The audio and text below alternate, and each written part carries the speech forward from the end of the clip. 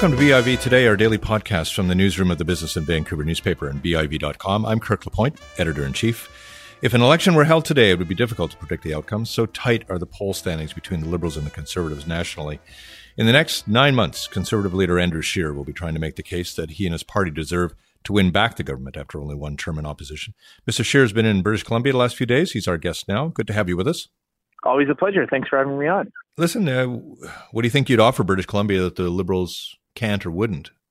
Well, a program and a plan to make life more affordable, to help people get ahead and not just get by. Everywhere I go, people say their life is getting more expensive, and everything from housing to fuel prices to groceries. And they don't feel that this Liberal government is in tune. And it's not surprising because Justin Trudeau clearly doesn't worry about where Canadians are finding the capacity to make ends meet. But I have a plan that will speak directly to making life more affordable for Canadians. Does that mean tax reduction or expenditure Absolutely. reduction? Yeah. It means tax reductions. It means removing regulations that lead to higher costs. I just had a series of meetings with people raising concerns about the housing affordability. And one of the common themes that came up is that there are so many municipal and provincial regulations that add to the cost of new housing units and add to the length of time for approvals. So consumers and first-time homeowners are paying for those costs. And my commitment is to use some of the tools available to the federal government to help streamline those processes, reduce those regulatory burdens, and lower costs for home buyers. You've been traveling out here regularly. I want to get a sense from you as the leader, what you've noticed as time has gone on about the change in the tone about the Liberal government and how things are different now. Well, there's no doubt that right after the 2015 election, people were willing to give Justin Trudeau the benefit of the doubt. And if there was one province that you could sense that in, it was definitely British Columbia. We had lost some of our seats in some areas that had traditionally been conservative. But the difference now is that people see the cost of the failures of the Trudeau Liberals to, get big energy projects built, to keep taxes low for small and medium-sized businesses, to solving the issue at the border, to the massive deficits leading to higher taxes, and concern about where that increased debt is going to land, and a sense that taxpayers are going to have to pay back all that borrowing that's happening today. So there's definitely a sense of buyer's remorse that Trudeau is not exactly as advertised. And we have a tremendous opportunity now as Conservatives to make our pitch and win over the support of the people of this province. You obviously have seats across the province, particularly in some of the surrounding communities in the Fraser Valley and so on, but you don't have a seat in Vancouver. What opportunity is there here for the Conservatives, do you think? Well, there's two things there. I mentioned housing affordability, and that is something that we are going to be speaking to more and more. The economy in Vancouver is very strong. Unemployment is very low, but many young people who are graduating from colleges and universities can't afford to live anywhere near some of the jobs that they'd like to fill, and there's a real sense of frustration over that. So we're going to be speaking to that I believe will resonate very strongly, and not just with young Canadians, but people of all different ages and demographics who want to be able to live in such a dynamic city. And in addition, we have a particular message to groups of new Canadians. Of course, the Greater Vancouver region is one of the most ethnically diverse in the country. And groups of new Canadians, people who have come here illegally over the past few decades, there's a real sense of frustration about what's going on at the border, that there are significant delays in terms of being reunited with a loved one, in terms of having immigration applications approved, as more and more resources are going to process those who cross into Canada illegally and those who just want to jump the queue and skip the line. So support for a fair, balanced, and compassionate immigration system is resonating very strongly throughout the Vancouver area. You mentioned, of course, the attempt to try to deal with the fact that a lot of young people are finding this a very unaffordable place. And there was a lot of momentum this week locally, as you probably know, around building a subway line much more extensively right across the city, all the way over to University of British Columbia. Do you, in principle, do you think that that's a worthwhile project? Well, I support the ability for local municipal officials to make these types of determinations. You wouldn't want to have a government in Ottawa that made decisions at the local level. So our plans and our infrastructure plans have always acknowledged the important role that mayors and council and provincial governments play in terms of picking which route to follow, in terms of making the choice between, say, a subway or an LRT or expanded bus service. I wouldn't want bureaucrats in Ottawa to make those decisions for the people of Vancouver. But what I will say is that we will be there to support these types of big projects once those decisions are made. We will be partners in that. It leads to increased quality of life when we can shorten commute times, make it easier for people to move around the city. And that's a mix. That's a mix of mass transit, public transit. We also have to look at how we can improve vehicular traffic as well. Many people, rely on cars, and that has to be part of a balanced approach as well. I will point out, though, that the Liberal government promised to increase investment in infrastructure, and in fact, the dollars aren't flowing. And every report that's come out of Ottawa from the Parliamentary Budget Officer has indicated that there's a real gap and a real delay in money leaving Ottawa and actually getting to the shovels in the ground. And that was the reason why Trudeau was going to run deficits, was for increased infrastructure spending. We're really getting the worst of both worlds, massive deficits without the projects to show for them. The Parliamentary Budget Office also this week has suggested that the Liberals may have overpaid for the Trans Mountain Pipeline project, yet the project may still be in federal hands after an election. How would you prefer to disburse it?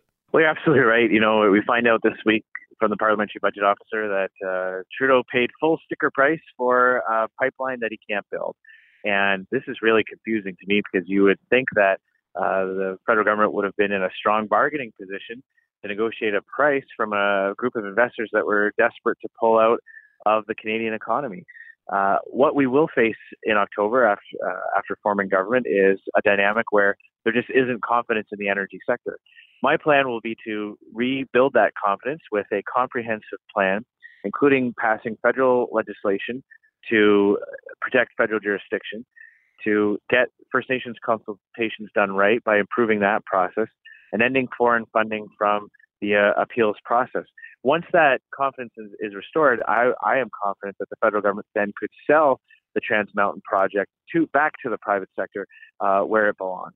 You, of course, have to fight the Liberals most formidably, but you also have the defection of Maxime Bernier from your party to create his own. What do you think you have to persuade Canadians about him and his People's Party to prevent an exodus of Conservatives to his camp? Well, we're not seeing any evidence of an exodus at all. And the people I talk to realize that politics is about working together to find common ground, not to support one person's personal ego or one person's vanity project.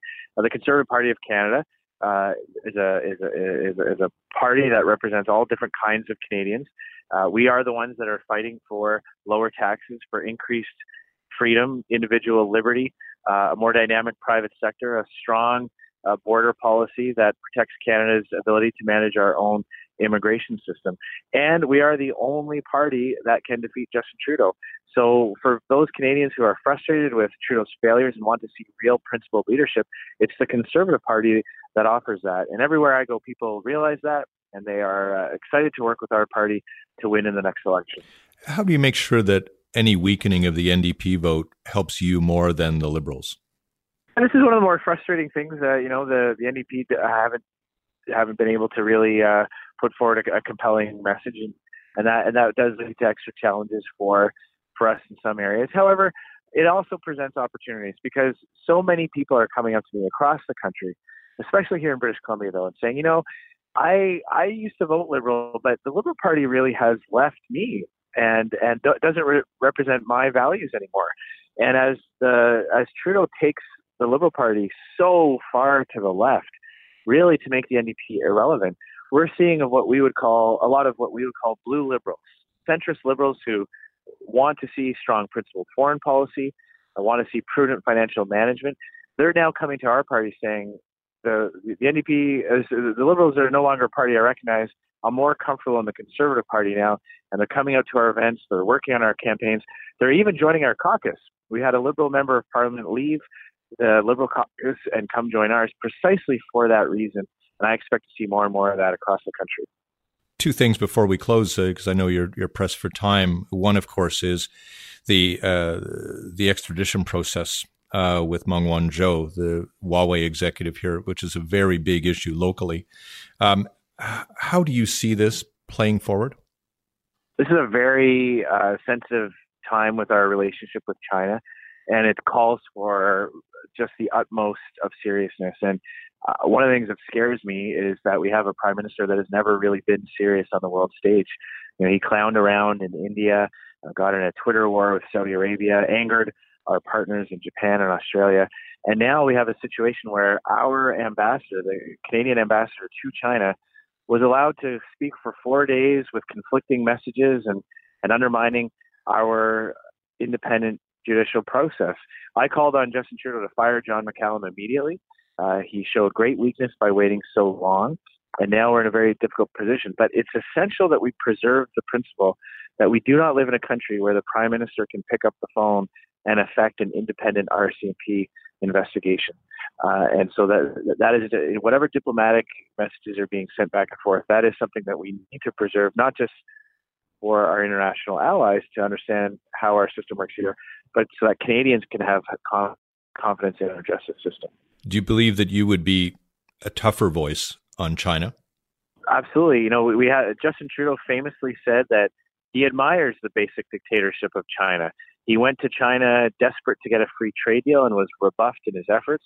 I believe that the Chinese have seen the way Trudeau has carried himself in India, how he had to back down to Donald Trump so many times during the NAFTA negotiations, and I don't believe that they take him seriously. Last question, Mr. Scheer. I think you've been leader now around 1,000 days in this party, and I usually ask someone what you think you've learned most in all of this. How do you think you've changed in the time that you've had the job? I've definitely learned more about this country. Getting Sure. to visit so many different regions, you learn some of the unique challenges, and you might think you know a thing or two about British Columbia, but then every time I come back here, I learn something different about the history, about the culture, about some of the unique challenges. Also learned a lot about myself, about what it takes to lead a team and to keep people focused on an objective, and everything from more effective time management to making sure that we're maximizing people's talents. So I absolutely recognize that I've grown a lot in those areas, and look forward to continuing along right up, not just until the next election, but through it and beyond. So there's a lot you've learned about yourself, you think? Absolutely, yeah. You know, I had served as Speaker of the House of Commons, which is a nonpartisan role, you know, focused on working with people of all different parties, and being into this leadership position is a much bigger challenge. It involves driving a huge team of campaign workers and party support staff and my caucus colleagues from all different regions, and developing the tools and the skills and the techniques needed to keep such a dynamic team, not just together, but also focused and productive. That's something I've definitely learned about myself and developed some extra skills. Yeah. You mentioned your preceding job as Speaker. You must have some sympathy for what you're witnessing in British Columbia. I do. You know, when I saw the results of the last election, I thought to myself, there's going to be an incredible pressure on whoever is elected Speaker. And of course, it played out in a way that many British Columbians did not expect. And now with the news that's coming out of the legislature, I understand that it's a very difficult position for any Speaker to be in. You don't work as a team with cabinet colleagues. You don't have a party apparatus behind you. You have to make decisions on your own and see them through. So I wouldn't want to wade in on all the issues that are going on at the provincial level, but it is something that it is certainly. I could certainly understand some of the challenges that the Speaker of the BC legislature is dealing with right now. You're being diplomatic. Do you think he's doing a decent job? I would never comment on that. I would leave it to. I thought I had you there. I thought I had you ready to do it. No. All right, Andrew Scheer, thanks so much for your time today. Thank you. Always a pleasure. Andrew Scheer, of course, is the leader of the Conservative Party in Canada. I'm Kirk LaPointe. Thanks a lot for listening to BIV Today. We'll see you next time.